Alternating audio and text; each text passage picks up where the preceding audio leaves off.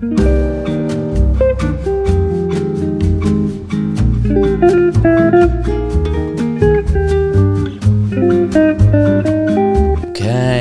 welcome, ladies and gentlemen, to the We're Having a Good Time podcast.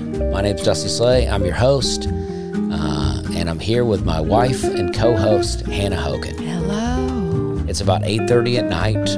Our kids are asleep. My father-in-law, Hannah's dad, is watching the baby, so we're trying to keep it quiet so that we don't wake everyone up. We had a new studio built, and we waited a long time for a very solid door so that the sound would not escape. And it seems to just be the same as if we just had a curtain hanging.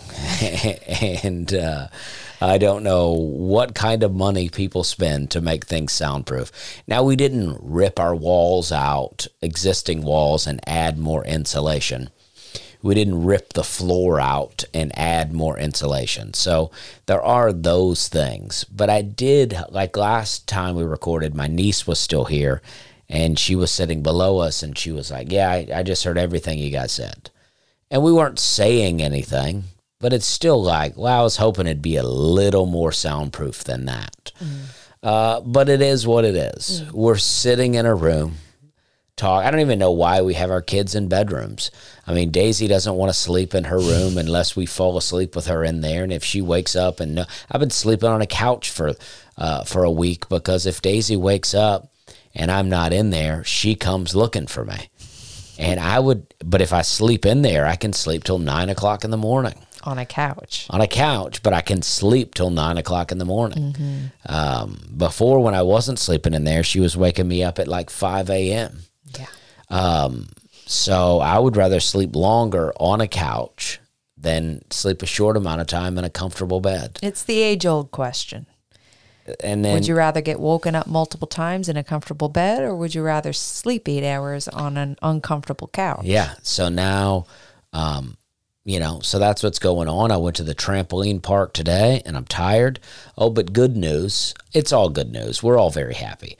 But I took all of my merch to my merch company today. I took a truck bed full of hats and shirts, and a merch company will now officially be taking over my store. Now, the online store is not going to happen right away.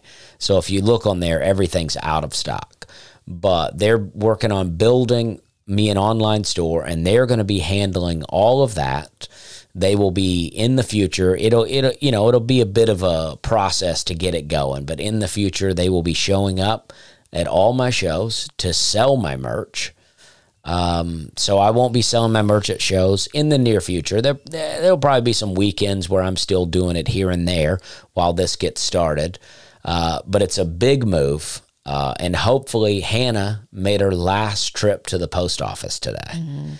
It's very exciting. I thank the postal workers for the services they've been giving us the past few years. Yeah, I mean, they've been very nice. Here in Hermitage, they're very nice. And in Mount Juliet, they're very nice. There is one guy who insists on continuing to wear a mask, and he wears it, is improperly a word? He wears the mask below his nose, almost below his mouth, which is a move people would do when they were told to wear a mask but didn't want to wear the mask. So that it would be like, yeah, I got it on. Okay? I've been known to wear the mask around the chin myself, but that's when I'm in the airport and they're making me wear it.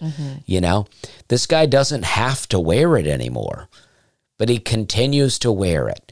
And he got real complainy with me one day about taking in a bunch of boxes. That's how you can tell it's a government job and not a private company. A private company would love to see me coming in. They would be like, wow, this guy's keeping us in business. But these postal workers, for the most part, in Hermitage and in Mount Juliet, they're great. But this guy would tell me, at first, he found out I was a comedian, and he would tell me, like, I'm not trying to be like the PC police around here or nothing, but he would tell me jokes like old men would tell me in the 90s. Where it's like, all right, dude, like, you tell that sitting around the campfire with a few beers. Don't tell it to me in the post office here in front of your other female coworkers. It would always be jokes like that where it's like, all right, dude, like, you work for the government. Try to lock it up. He was probably really cool in 1995. And he just doesn't know he's not cool anymore. And I liked the guy all right, but as time went on, he just started to seem so jaded. And he kept me from wanting to go to the Mount Juliet post office. And the people at Hermitage, they're a no-nonsense crew in there, but they're fun. You know what? Those ladies at the Hermitage post office, not into small talk. And I can't tell you how much I appreciate that. It is great, especially at the post office. When you go in there with, like, say, 10 packages, they got to type in all the addresses. They got to do all this. And if you got to stand there and kind of BS with them the whole time, it is painful because it goes beyond small talk. It's like, small talk is a quick interaction. How you doing today? Good. Oh, getting prepared for Christmas. Oh, I know how that is. You have yourself a nice day. See you later. That sort of thing. But you're at the post office for 10 address key-ins. That's too long. That's 5 long minutes. That's a set. Yeah, it's like, and they're not into it. And I like that about them. They're not into it, but, I remember being in there one day, and I'm sure I've told this story before, but this lady was real mad at them, and she goes, I'm taking my business to Chattanooga. And it's like, okay, it's still the post office. I mean, first off, these women don't care if you take your business to UPS, but they definitely don't care if you support the same post office just in a different city. Yeah, they don't care if you inconvenience yourself by driving 2 hours to make a post office run. Yeah, it's like, I don't know how to tell you this, but there's a post office in Donaldson. Yeah. And they're a lot less friendly in Donaldson. It's like, oh, is that just an envelope? You can put that in your mailbox, dude. Yeah.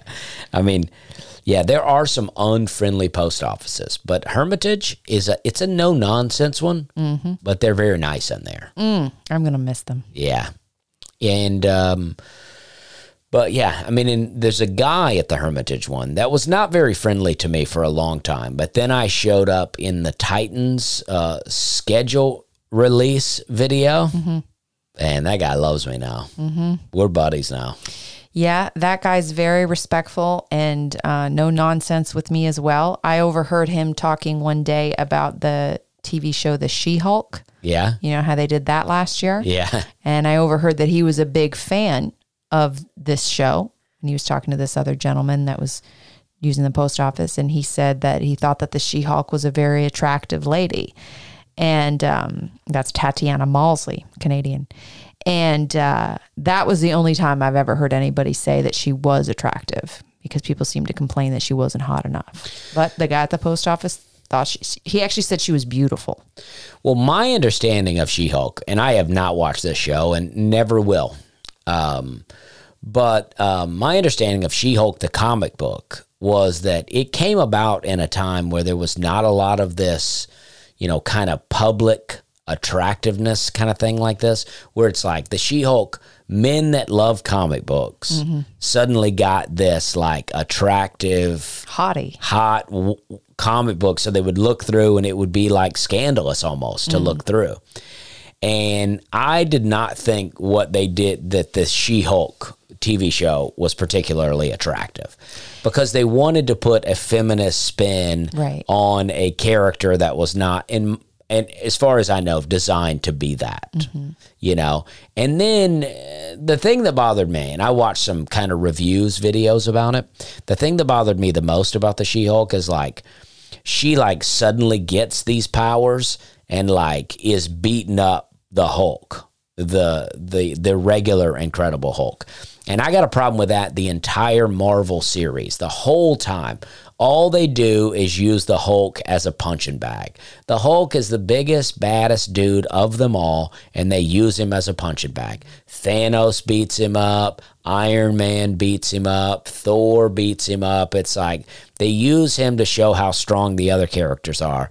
And that's why I felt like they went wrong in Avengers Endgame when they didn't let Hulk finally be the Hulk he needed to be. Captain Marvel came in and, like, in my opinion, ruined. I love the movie. I did like it, but I think she ruined, because it's like she just comes in like this kind of like all-powerful thing where it's like, all right, if you were just around from the beginning, we wouldn't have needed to watch all these movies. It's kind of like Lord of the Rings. If the Eagles had just taken the ring and dropped it into the lava in the very beginning, we wouldn't have needed all this other drama. Yeah. You know what I mean? I do. It's so frustrating. You got these eagles in your back pocket the whole time, and we gotta watch these two little hobbits journey their way there. Come on. You know, I'll tell you what, it's a dang shame that we're not going to the post office again, because I think you and this gentleman that you used to not get along with at the post office, you all could have really talked about the She-Hulk and the superhero movies. Well, then it could have tore us apart. Seems like he's into it. I know, but it could have been a healthy debate. Maybe. And I think you maybe there were some differences y'all had about it, but maybe there were some things that would unify you as well. But then I would have to watch it. And I'm not saying the lady's not attractive. I don't know her. She's pretty, but she's not, I don't know, Margot Robbie, I guess. Yeah, I'm not saying she's not attractive, but I just don't like the way that they did it. Apparently, there was one time where the She-Hulk was twerking, and I could use a lot less twerking in the world. Yeah.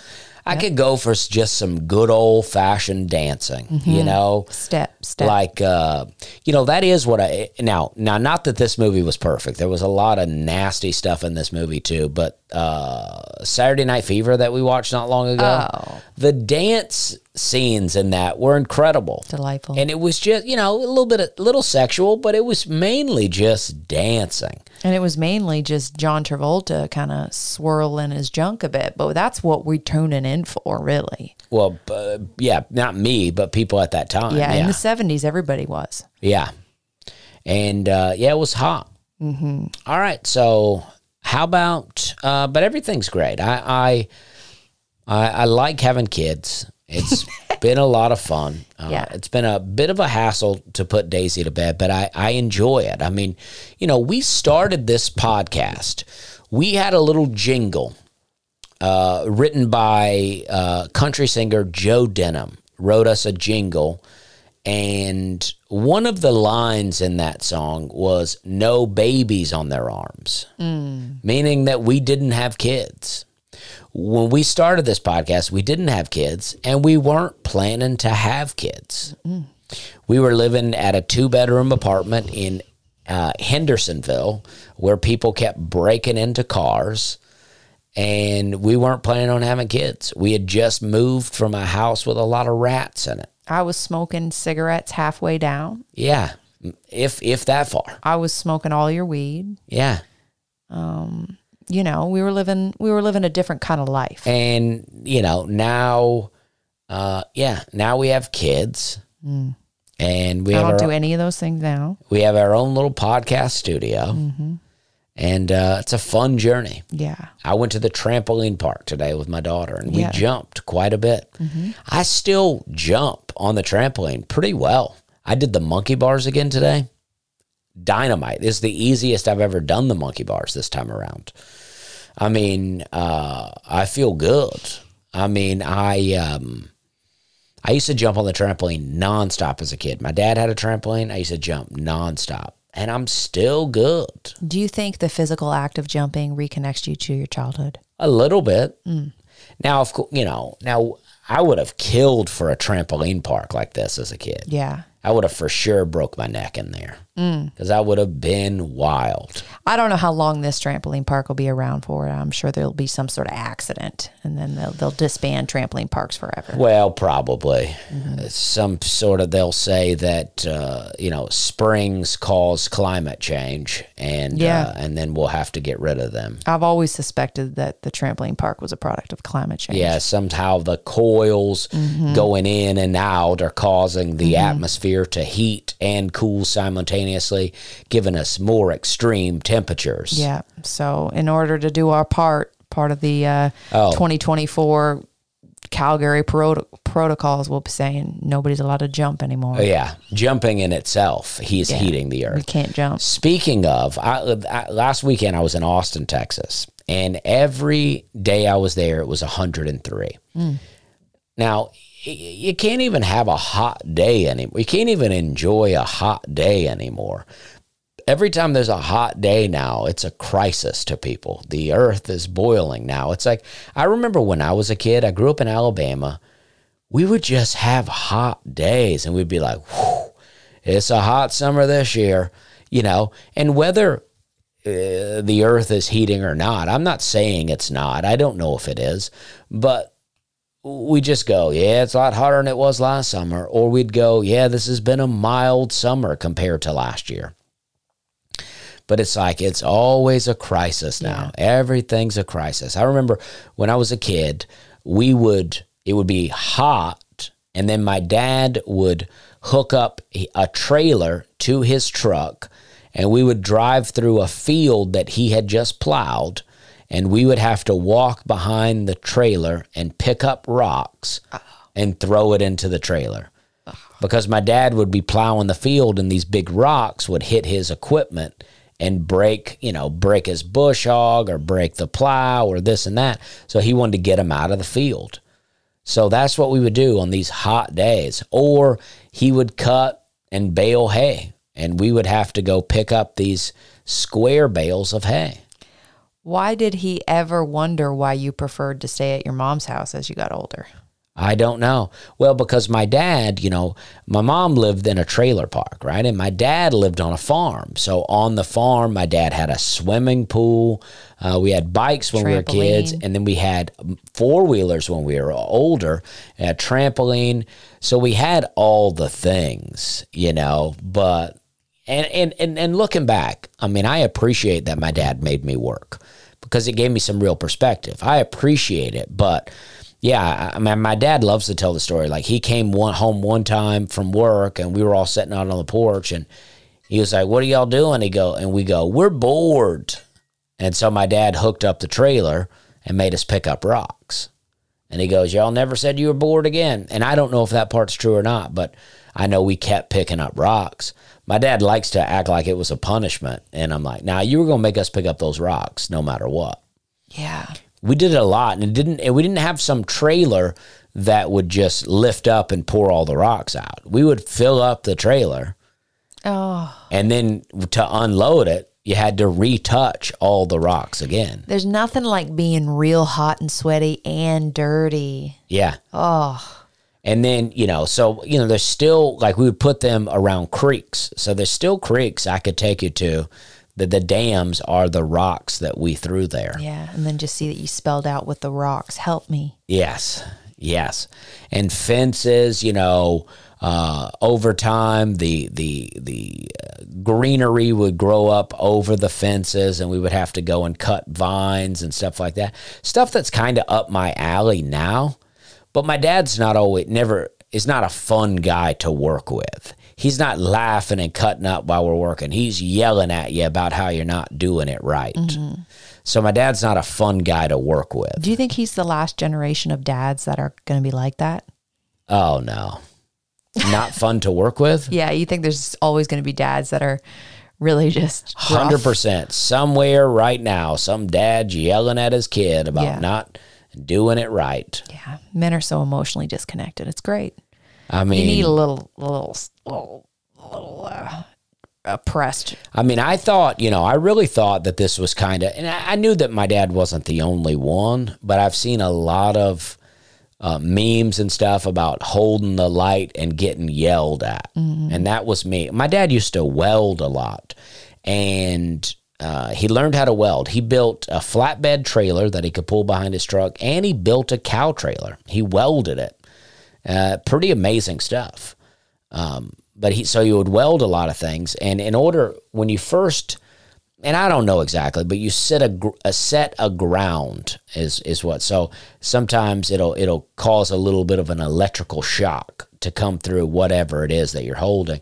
And then you have to wear these welding masks with a little eye thing across the front that the glass on it is so dark that you can't see out of it, but you can see the spark when you're welding. So it's designed so you can look at what you're doing and not blind yourself.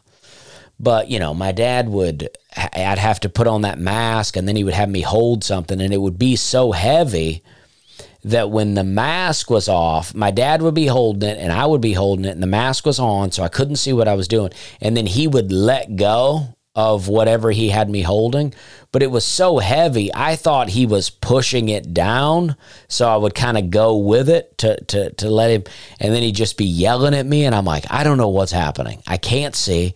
And then sometimes when he would set the ground, one time I had to hold these two fence posts apart from each other so he could weld a metal piece in between them. And so my arms are holding the two metal piece, and then when he set the ground, it sent an electrical shock through those things and all through my body. And I'm like, I don't know, like my dad's not like, hey, this is going to give you a little shock, so be ready for it. It just happens, and then I drop whatever he's yelling at me for dropping it, and I'm like, you're electrocuting me. What would you say at the time as a young boy? Did you ever sass your dad? Or yeah, all the time. Oh, you did? Okay. Yeah. Okay. I mean, me and my dad would fight all the time because I was always I was always a sassy little public school kid. I mean, I had a lot of words, you know what I mean? Yeah. That's a wholesome story, though. Yeah, it is. It is wholesome. But it's true. Everybody's talking about how hot it is, but it was hot in the 90s. What gets me is people talking about climate change a lot now. And that's fine. I believe that we've done a number on our earth. I don't question it. But sometimes they'll be like, we haven't had, weather this hot since 1892. And it's like, okay, so it's been this hot and it was a long time ago. Right. So it's sort of like, yeah, the weather's a little bit up and down sometimes. Those are my funniest. Those are my favorite when they say that. It hasn't been this hot since 1950. Yeah.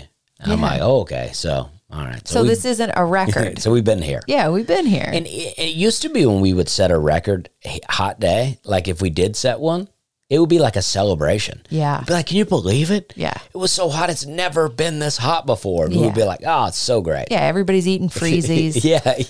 Like, let's have a couple hot dogs. Now we're like taking antidepressant medication and anti-anxiety pills because they're like, it's too hot. Yeah. And and I don't support pollution. I mean, I wish that these companies would not dump poison into the river. Yeah. I wish that they weren't pouring poisonous smoke into the air. I wish that when the planes flew overhead, something wasn't coming out of them, whatever that is. We hate plastic. Yeah. Yes. So I wish all that wasn't happening, but it always seems like when people buy in too hard, the solution is to always pay more taxes, which just doesn't make sense to me. They're like, because the government is not using our money well as it is. So they're like, just give us more taxes and we'll stop the earth from heating up. If you don't, it's like they're the mafia and they go, if you don't pay us, we'll burn this earth up. You know what I mean? That's literally what it's either that or we're saying we're not paying you, so we're going to burn this earth up. We'd rather burn this earth up than pay you. Yeah. So it's one or the other is true. But it's like, and then it really is a religion in a sense and they have their own, because, there have been plenty of so-called Christian people who have said, Jesus is coming back by this date, the world's ending by this date, and then that date comes and the world didn't end. And in the same sense, Al Gore. Yeah, many people. Yeah, Al Gore is the most prominent one, I think, to say, I mean, I think the early 2000s, the world was supposed to be underwater, according to Al Gore. So his doomsday clock ticked on out, and it never came, you know? Someone needs to take that man's Oscar. Yeah. I don't know if he got an Oscar, but he got something. He got something too. Yeah. And it's just like, it dominates everything now. You can't even have casual weather talk without it turning political out here. Everything is because of climate change. Yeah. It's like heart conditions, climate change, birth defects, climate change, a bad hair day, climate change. I mean, it's like, I'm just going to start saying, look at, if you're like, I don't like this chicken, I was like, it's climate change. Yeah. I'm sorry. Exactly. I'm sorry. Yeah, and it's like, so I went to Austin, had a great time out there. It was over 100 every day, and it was unbearable. But it's unbearable in a regular old kind of hot way. You know what I mean? Yeah, in an Alabama picking stones, kind of regular hot. And I follow a guy on Instagram, and he talks a lot about, this is a guy, I've ordered a lot of wildflowers from his company. Oh, yeah. And he is big on meadows. He says in the South, there used to be meadows and prairies where they would just be big fields where there weren't trees, but there were, knee-high to waist-high plants. Just lots of plants with flowers and things like that. And he went around with a thermometer, and he would show the temperature in the air, just standing up, and then he would point it at the ground. And, let's say it's 100 degrees outside, and you would touch the floor in a forest, and it would be like 70 degrees. You would touch the ground in a meadow, and it would be like 80 degrees. And then the lawn, like that we have in normal neighborhoods, it would be like hotter than the air. It would be like 110 or something like that. And I'm messing this up, I'm sure. But even on, and then pavement, it's even hotter than that. Basically to say, if we just leave things alone and let there be forest, let there be prairies and meadows, instead of bulldozing everything around us, paving everything around us, things would be cooler. So it's like, that's kind of like the thing to me. It's like when government gets involved with climate change and they go, this is what we're going to need you to do in order to stop climate change. And it's like, well, how about you go after the developers? How about you get them to stop? Because around here, it's like they're constantly bulldozing our woods around here. And then the deer don't have enough to eat. So they're coming into our yards, eating up all our flowers, eating things that deer wouldn't normally eat because they got nowhere to go. It's like, how about we bulldoze some of these old shopping centers, and that's where we build new houses. You know what I mean? And stop chopping down the woods all the time. That's what I'm saying. Well, I thank God for Theodore Teddy Roosevelt, because when he was president in the turn of the 20th century, he said, listen, I love hunting and I love fishing, but we dang killed all these buffalo. So we got to hold on to these forests, and we got to hold on to this precious land. And he made all these national parks and conservation and preservation of land and animals. And, I think that's important. And there's very little of that around these parts, but thank God we did that, Yeah. And I don't know how our listenership goes. I don't know if we've had, a lot of people listening for a long time, but Frank, I don't know I know that we still have people listening, but I don't know if people were like listening for a time and stopped and we picked up new. I don't know how it works, but during COVID, Frank, our neighbor behind us, put up an 8-foot privacy fence. Now, Frank had a giant tree in his yard, and I had the same kind of giant tree in my yard. But recently, a big limb fell out of Frank's tree during a windstorm, and it hit that fence. A windstorm caused by climate change. Yeah. And it hit that fence, and it busted it a little bit. Now, I was able to fix the fence, but Frank had that whole tree taken down. Now, I don't blame him. It was close to his house. A lot was going on. I guess he kind of freaked out. He's like, I don't want this hitting my house. So I don't blame him. But now there is a real opening in the sky where it used to be, I used to see this tree, and in a way I like it because I have a nice view of the sky now. But in another way, I'm like, man, that tree was probably there for 100 years or more. And now it's just gone. Yeah. And it's just a shame. I love shade. Yeah. It's just a shame. But every time we cut down a tree, the ground around it gets a little hotter. And I got into, someone that listens to the podcast had recommended a book about oaks, and I read the book, most of it, and I read most of Questionable. it. And We'll see. and I'd like to see where that last earmark was. and this tree was not an oak, but they talk about these trees housing so many, like giving life to so many different species, like different insects and things. And because of the insects that live in there, birds will live in there, and then squirrels will live in there. So all these trees. So one little tree that we chop down affects a lot of things around it. It's a real shame. Wow. All right. I do want to talk a little. I know I've been trying to get into where we've been, where we're going for a while. We went off on a bit of a tangent there, but it felt good. Yeah. It felt good. Yeah. Imagine how much you'll learn about oaks when you get past page 3. No, I read about half of it, I'll say. Okay. Yeah, I did good. I was doing good for a while. Yeah. I don't even 7-page know- book. I don't even know where that book's at now. Yeah. But 'Cause you didn't read it. Okay. I did read a lot of it. Okay. I'm just joking with you. So I went to Austin and I did comedy. I had a friend from Opelika that I had. We've been friends since middle school. He moved to Charleston with me. He didn't move out there with me. I was already living there when he moved out, but we lived together for a little while in Charleston, and then he moved back to Opelika. And, we've been hanging out. We hang out off and on. And recently, when I was visiting him, we were talking, and he told me he had never been on an airplane. And it blew me away because I'm 41 and he's the same age as me. So to never been on an airplane, not that it's unheard of, but I just thought, I didn't fly till I was about 26. But the last 6 years or so, would you say it's been that long? 5 years. Last 5 years, I've been nonstop flying. And I've been all over the place. You fought with people at every airport in this country. Yeah. Yeah, if they step to me. Yeah, and they do. But, to think that he had never flown blew my mind. And I was like, we got to get this guy on a plane.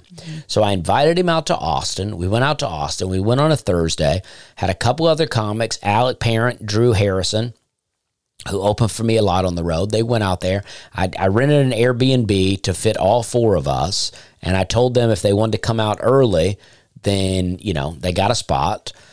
So they came out a little early, and we hung out. We went to some restaurants. We went to this kind of Tex-Mex restaurant the first night, and we had 8 dudes at this table. And I feel like we have such a drinking culture now that they just manipulate you in a restaurant. This waiter comes over. He's probably in his 50s, maybe 60s, and he comes over and he goes, "Hey, I'm Bob. I got some queso coming for you, and I got a round of knockout margaritas coming." And that was his sales tactic of acting like you already want it. Yeah, this is what you want. So we're like, yeah, we'll take the queso, but I'm gonna have a water. And then his attitude just got so sour when he saw that none of us were drinking, because, that's going to drop his overall tab, because he's probably hoping to get at least a 20% tip off whatever we drink. So the higher he can get it, the more money he's getting. But they're like, well, that's not what we want. And then the guy continues to be weirdly rude throughout. And he, one guy orders a steak. The guy tells him it's going to be the best steak you've ever had. And he goes, I tell you what, why don't I add a little shrimp on there for you? Really, really turn it up a notch. And the guy was like, okay, cool. And I said, I bet money he charged you for that shrimp. He's not going to hook you up. He made it sound like he's hooking you up, but he ain't hooking you up. And you know what? He didn't hook him up. Yeah. He charged him for the shrimp. I mean, he sounds like a good waiter, but a bad waiter in that way too. Yeah. And then Drew ordered Drew says he ordered chicken right off the bat, and I guess Drew would know more than me what he ordered. But I thought Drew ordered the beef enchilada, and so it confused the waiter a little bit. I think he said the waiter was like, "How do you want that cooked?" And he was like, all the way. He's like, "I want the chicken enchilada. I want it cooked all the way." And the guy goes, "So you don't want the steak?" And it's like, the steak was never on the table. We never were talking about a steak. We've been talking about an enchilada this whole time. One guy ordered a steak. Drew ordered chicken enchiladas. And the guy was like, "How do you want it?" He was like, "Done. I don't want raw chicken over here." The guy's like, "So you don't want the steak?" It's like, no, I never wanted the steak. Ugh. And I wouldn't stand for that. I'd be like, "Get off me." Well, we all felt like that, but we had 8 people at a table. We're like, we're committed to this place. Yeah. And it was delicious. I mean, it was unbelievable. I was so full. The next day, I went and did radio in the morning. Radio was great. And then we had breakfast tacos. I had a brisket taco in the morning from a very, kind of shady looking side of the road taco place that Matt knew. It was delicious. The next night we had pizza. It was awesome. But I ate so much pizza. I was so full. I was like miserable full in 100-degree heat. And I'm doing Joe Rogan's club, the comedy mothership. And I had never done that club before. And already it's like I do comedy all over the place. I almost never get nervous to do comedy, but I'm doing like the cool club in Austin. Joe Rogan. Yeah. And I'm like, downtown Austin. It's the cool club. Who's going to see you? Yeah. A lot of security. Show's sold out. I'm standing off to the corner. I'm burping in the corner of the room because I'm just so full. I'm burping and it's like my brain is fogged up because I'm so full. There's no blood in my brain because it's all working to digest the food. Right. And then the guy in front of me on stage, he had been nice and showed me around the club. He was a very nice guy, but on stage, he's just saying everything you can possibly say. I don't like to use the word, but he said retarded like 50 times on stage. And I'm like, okay, now where do we go from here? And then he's doing lots of political jokes, this and that, very dirty. And then I got to follow, and I had 15 minutes. I would say my first 3 minutes was okay. Like I was kind of getting some laughs. But after that, I turned it up and it became a hot set. But it took me a minute to really get them into what I was doing. But part of that was I was a little nervous. I was too full and I was stumbling on my words a little bit in the beginning, and I had to really find my rhythm. Yeah. And I did.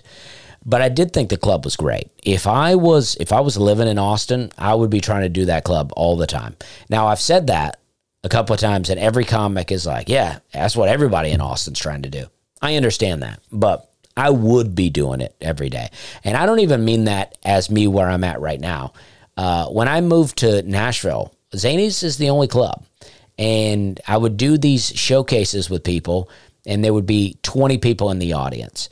And every comic on the showcase would just wing it or just do whatever because they're like, there's barely no one in the audience. And I would go up every time and try to bring the heat. I mean, that's what I would do. That would be my home club in no time. And it's a hot club. So I'm into it. I did not meet Joe Rogan. I don't even think he was around. I didn't meet anyone. Tony Hinchcliffe was closing out the show, but I wanted to leave immediately. I felt good about my set, but I was also like, let's get out of here now. Yeah, you were full. Yeah. And then the next day, I went to a place called Terry Black's Barbecue. I tried to lay low on Saturday, and I went to this brisket place. I ordered 3 strips of brisket and a side of coleslaw, and it cost me $36. Did you have brisket twice in one weekend? Is that what I'm hearing? Yeah. Okay. And Will, my friend, ordered a rib and a side of mac and cheese, and it cost him $60.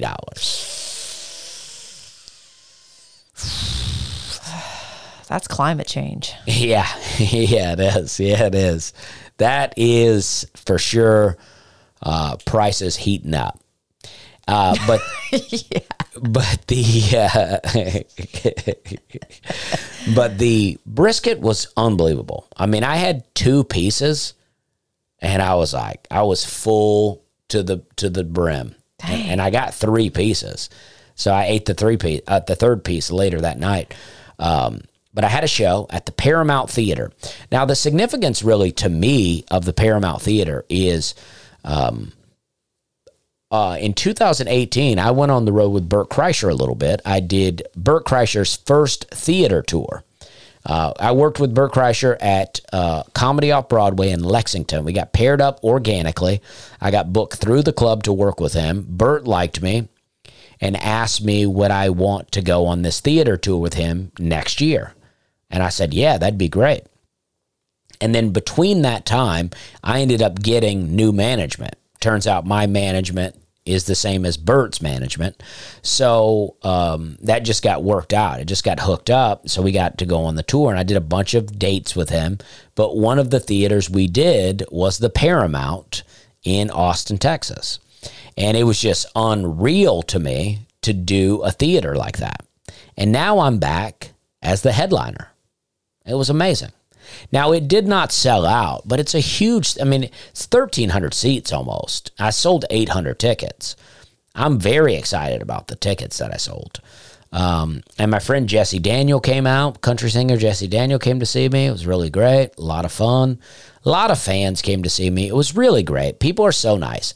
The people that come to see my shows are so nice. I'm always so thankful. They're always giving you gifts. They're giving me gifts, and, I got a bunch of gifts in Toledo, too. I got a baby outfit, and just... We have so many hats. Just so many giving hats. us hats. A guy gave me the hat off his head at the show. That's beautiful. It is beautiful. It's so great. It's beautiful. I got a hat from the radio station that I did. I mean, it's all great. Yeah. And so that show was awesome. And now I'm back. And this weekend, I'm going. You know what? I got back to Nashville. It was in the 90s. And I was like, this is great. Yeah. That's where you want to be. Yeah.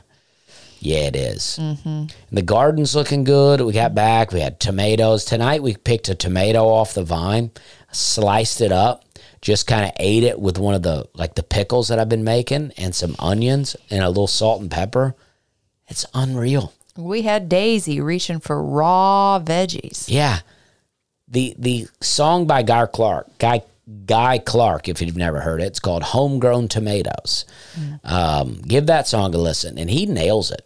Like tomatoes, store-bought tomatoes are garbage compared to a homegrown tomato.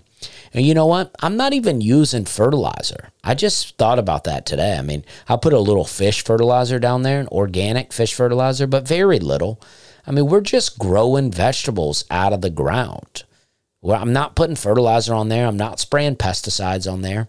You stick a little twig of copper in there. That's all you need, Yeah. boy. Copper is just let the air and the energy juice up that soil. yeah, and it feels great. You know a tomato's good when it's called a beefsteak. That's true. That is true, and that's what we had tonight. It's so good. That tomato's got bones in it. And tomorrow, I may put this out in the morning. So tonight, I'll be in Kansas City, Missouri at the Improv. 2 shows tonight, 2 shows on Saturday, and then back home. But it's, I think one show's already sold out. I'm very pumped. Praise God. Kansas City, I've been going there for years. I'm very excited. Alec Parent's going to be open for me. Hosting's going to be Dustin Slentz. Looks like we're going to have a guest spot by Will O'Donnell Okay. on Late Show Friday, Late Show Saturday, looking like a guest spot from my friend Chris Covey. It's just going to be a hot weekend. Yeah, you just got to go find yourself some brisket, and that's a good weekend. And Kansas City's probably got the brisket. Yeah, she Yeah. does. That's KC. Yeah. What kind of things did you have to talk about, Hannah? Well, I have a little thing that I think we should do, and Okay. it's called what Hannah's been reading for Dusty. Okay. because as I alluded to earlier in the show, Dusty doesn't read, but Dusty has a wide interest in reading. He doesn't want to actually read, but he'll be buying books. And so I'll read the books that Dusty's been reading. I love to buy a book. Oh, he loves to buy a book and pile it up high to never be read. I like the feel of a book in my hand. I like to smell the inside of a book. I like to turn the pages. And I like to hear the way the book sounds as you're opening it up. And I like to put my face in it and really smell the book. What about reading? In theory, I love to read. In theory, but what happens to you in the moment when your eyes connect with those letters and spaces? well, sometimes I'll sit down and I'll start to read and I'll go, what have I been doing? Why have I not been reading? And then a few minutes in, I'm thinking about something else. You're on your phone. Yeah. I want to read something here, if you don't mind. Okay. Yeah, sure. Now, this is a children's story that we read to Daisy sometimes, and I've been wanting to read it for a while. It's called Flora's Magic Flute. And the reason I want to read it is because there's something really funny in here to me. But I'm going to have to read the whole book, okay? When you open it up, there's a lot of fairies sitting around on mushroom houses, okay? And it says, long ago, deep in the woods, a tiny village of fairies lived in peace, including a fairy girl named Flora, okay? And you flip the page, and there's more. Oh, sorry. Okay. Dropped it. You flip the page, and there's more fairies sitting around on mushrooms. For as long, now this is an important page right here. Remember this. Remember what I'm saying right here. For as long as the fairies could remember, every day had been clear and sunny. Flora played music on her magic flute, and all the fairies danced and sang. But then one day, the sky grew dark, and it began to rain. Soon the fairy village was muddy and gray. Everyone in the village was sad. Would the sun ever return? Then Flora remembered how happy everyone had been when she had played her flute on sunny days. Could her music make them feel happy now? She took out her flute and she began to play. Flora's music made the other fairies remember that after the last rain, the trees and flowers became even prettier than before. Now hear it again. Let's rewind. It made the other fairies remember that after the last rain, earlier in the book it said, as long as the fairies could remember, every day had been clear and sunny. But now all of a sudden they hear that flute and they go, oh, we remember after the last rain. The last rain? I thought as long as you could remember, there had never been rain. But she took out the flute and they remembered that, oh, after the last rain, the trees and flowers became even prettier than before. So they all danced and splashed in the rain to celebrate the beauty that was to become. So, I mean, the editor should have caught that. Yeah. I mean, what kind of whack job, crappy writers are writing these it's a climate change book is what this is. They're like, it's been in the 80s every day. And then summertime comes and they're like, it's in the hundreds. Will it ever be a moderate temperature again? Yeah, okay. They're hysterical. Thank you for pointing that out. I've been wanting to read that book for a long time. You get so aggravated with children's stories. Yeah. You're always finding the faulty premises in children's stories. Yeah, this is what I do. It's nonstop faulty premises. I find faulty premises in life. That's what I'm out here doing. Mm-hmm. Mm-hmm. That's what I'm out here doing. All right. Do you still want to? Okay. Do you still want to do what Hannah's reading for Dusty? Yes, I do. All right. So back to that. How I was saying that. Let's see. I think I lost the little thing. So I read an article recently that I thought would Dusty would find interesting. I've been reading the magazine The New Yorker because I'm very bougie. Yes. And I'm a I have liberal tendencies, I suppose. But anyways, I read this article in the New Yorker, and it was called Sickening by Adam Gopnik. And he was basically kind of critiquing a book that was written by Chris Van Tulken called Ultra Processed People. And so basically this article was questioning, are processed foods really that bad for you? Right? And I figured, because this article was in the New Yorker, that the angle of this article was that actually processed foods are not that bad for you. And I was right. So basically, that's why I wanted to share it with Dusty, because Dusty hates processed foods, But I wanted to see what he would say to what this guy's saying. Yeah, it's killing us out here. All right. So let me just read a couple segments and then you can comment. And these are just kind of picked to kind of condense it. All right. So what is truly processed and not processed? Clearly demarcating UPFs from its neighbors has some of the... Already too many words here. Demarcated? Yeah. Demarcating. Do you know what that means? No. Never. You don't know what demarcating means? I never even heard that word. Oh, it's a great word. Is it? Yeah. It's just sort of like being like, okay, this one goes here. Oh, this one's in this section. Oh, this one fits here again. It's just like putting things in its proper things, like labeling. It's you could say clearly labeling ultra processed foods from its neighbors has some inscrutable qualities of any dietary religion, not unlike debates about what is and is not kosher. And though one is a product of industrialized civilization and the other handed down by God, both enterprises share a slightly mystical and insistence on purity. Yeah. Well, this is great. Right up my alley. I mean, obviously you take the one handed to you by God. Right. But I don't understand a lot of these words. I think he's saying it's like, if you're going to insist to eat organic and if you're going to insist on not eating processed foods or whatever, there's a purity to your approach to food, right? And you believe that you can have that purity of not having any bad stuff that you're eating as long as you focus on it. Yeah. You got to try hard, and it is hard. His angle is you can't do it. It's impossible. It's probably impossible to not eat any processed foods out here. It probably is. Mm-hmm. But that doesn't mean you shouldn't try. Okay. That's the same way about sin. You're going to sin. You're probably not going to be able to be sinless, but that doesn't mean you shouldn't try. Great stuff, Dusty. Well, I'm going to continue to read a little bit of the article, and you just cut me off whenever you have something you have to say. Okay. All right. So back about the purity of eating. That hazy ideal of purity has long lingered like a halo above the discourse about food additives. Yeah, I mean, how dare you try to eat well? Mm-hmm. Mm-hmm. That's what the liberals want you to think. Or anybody.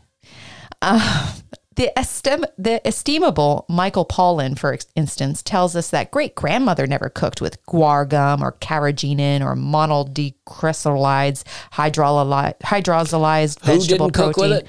Great-grandmother. Oh, okay. Modified food starch, soil, lecithin, and any number of other ingredients found in processed food.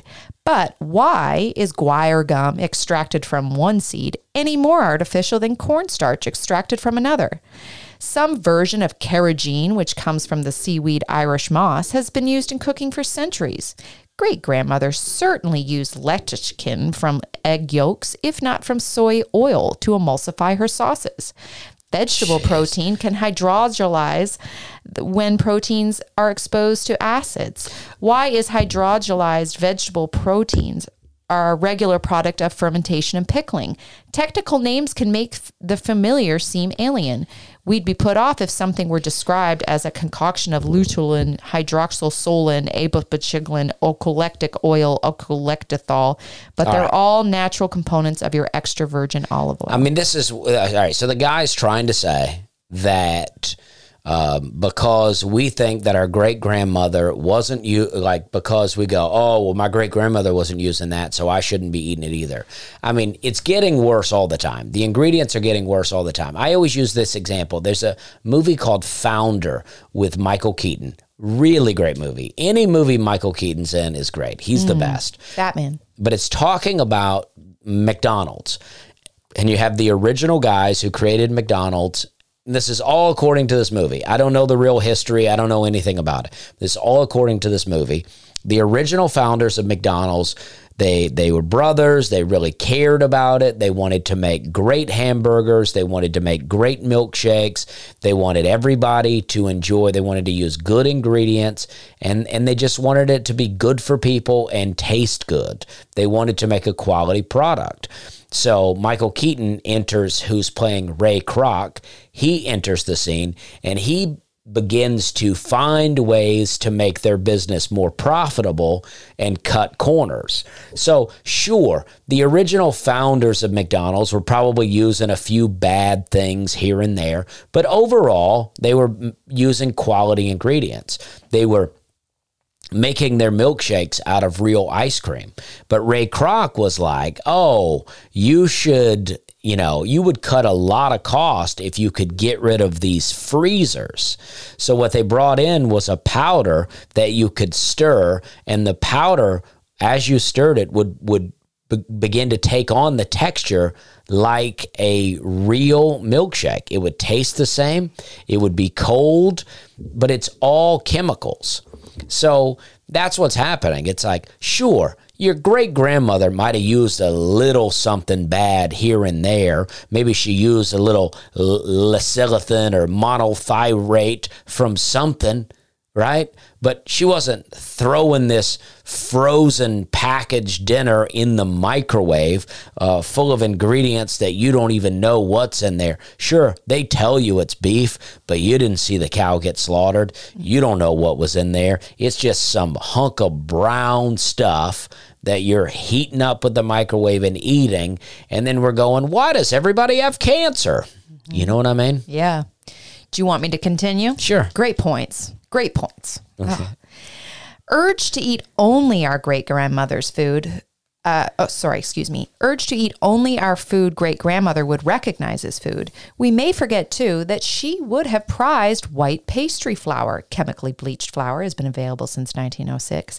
And oleomargarine and the hydrogenated oils. Just because it's been available doesn't mean they were all using it. Good point. Ooh, you're a savage. And oleomargarine and hydrogenated oils like Crisco that have been common since 1900, and are the people who follow their 19th century forebears and dine on hominy, pork belly, and lard saturated greens. Let's say this, though. Crisco's been available since the 1900s. Sure, maybe that's true. But my grandparents lived on a farm. My grandfather was born in 1900. I mean, they milked their own cows. They made their own butter. They drank their own milk from their own cows.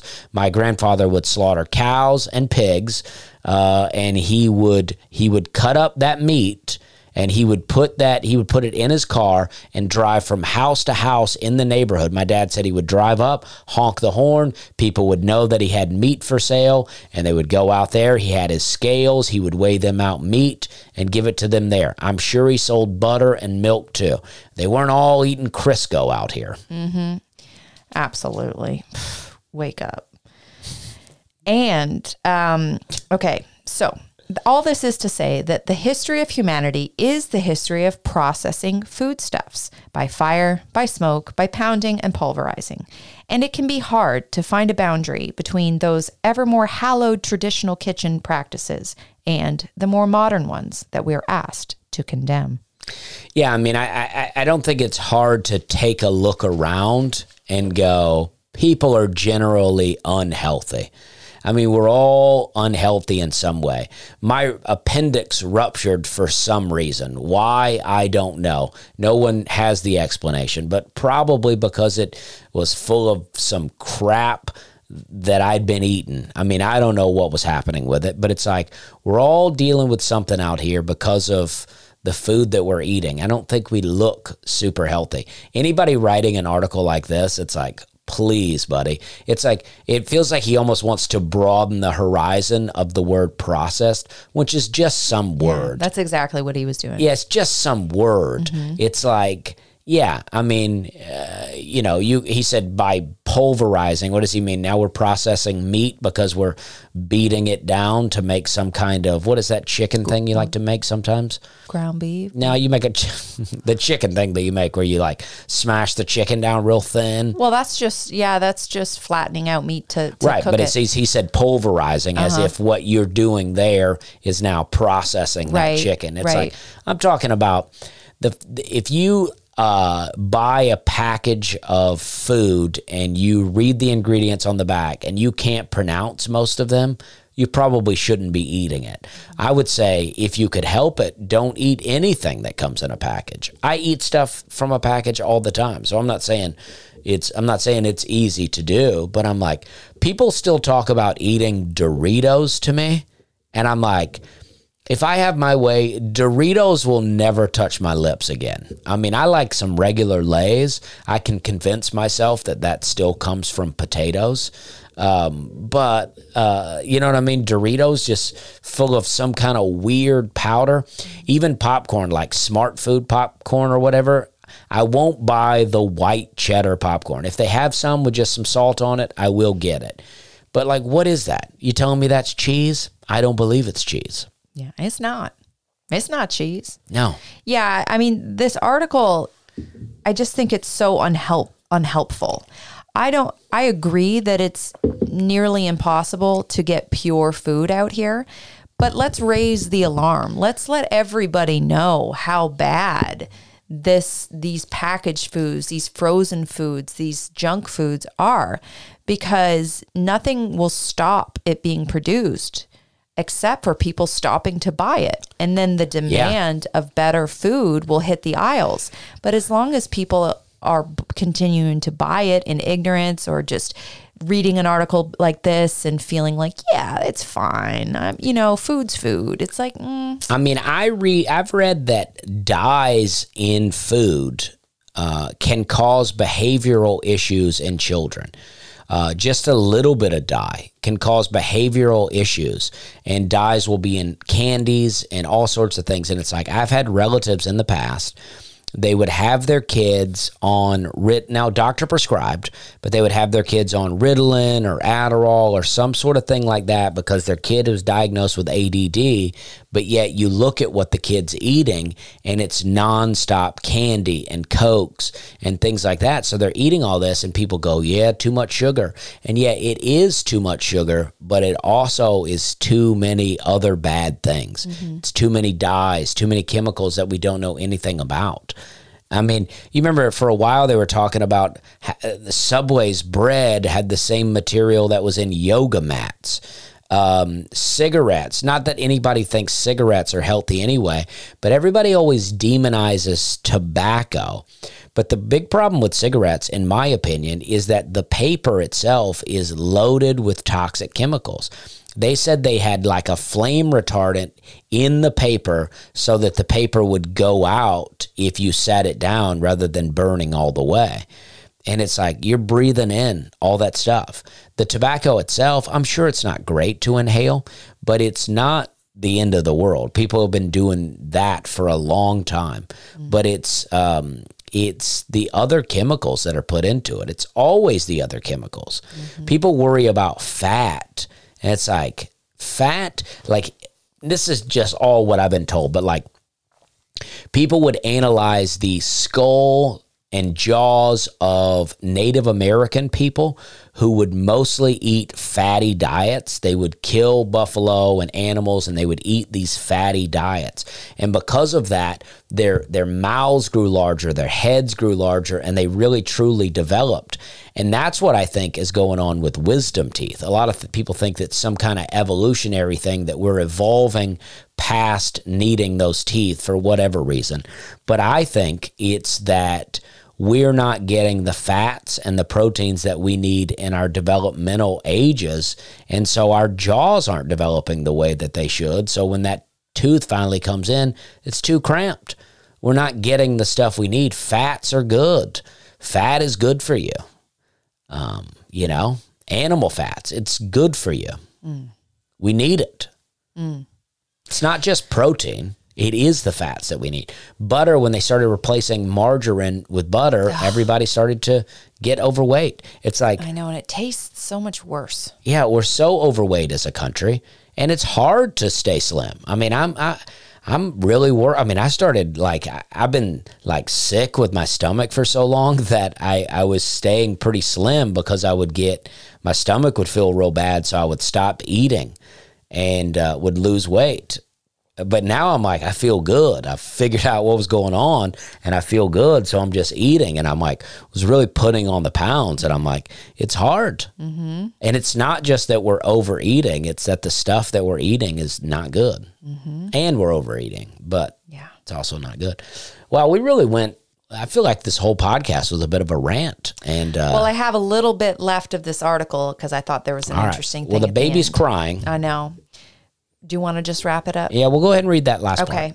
So this is in conclusion. It's easy to forget that the longest standing food peril for most of the planet has been not too much of the bad kind, but too little of any kind. The word famine, tellingly, does not appear in Van Tolken's book. For most of human history, the prime experience of eating was not. Our great-grandparents may have come to the New World to escape famines in Europe. Into the 1960s, China under Mao was ravaged by large-scale famines that cost the lives of perhaps 30 million people and cannot be blamed on planetary capitalism. There are worse things in the food world than ultra-processing. Well, yeah, for sure.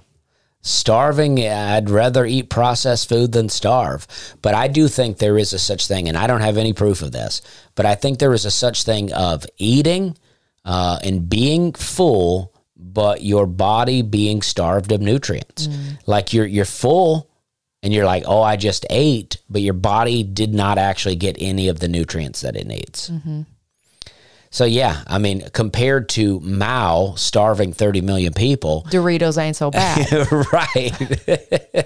Sure, I'll give you that. Okay. This Tiananmen Square or Cool Ranch. This writer he works for the New Yorker. I mean, give this man a prize of some sort. Yeah. Is a Pulitzer a writing prize? Give him a writing prize of some sort. That man is a genius. Or woman. I don't know who it is. Man. But he's a genius. Adam Gopnik. Give it up for Adam Gopnik. I mean, that conclusion, hey, but at the end of the day, wouldn't you rather eat processed food than starve to death?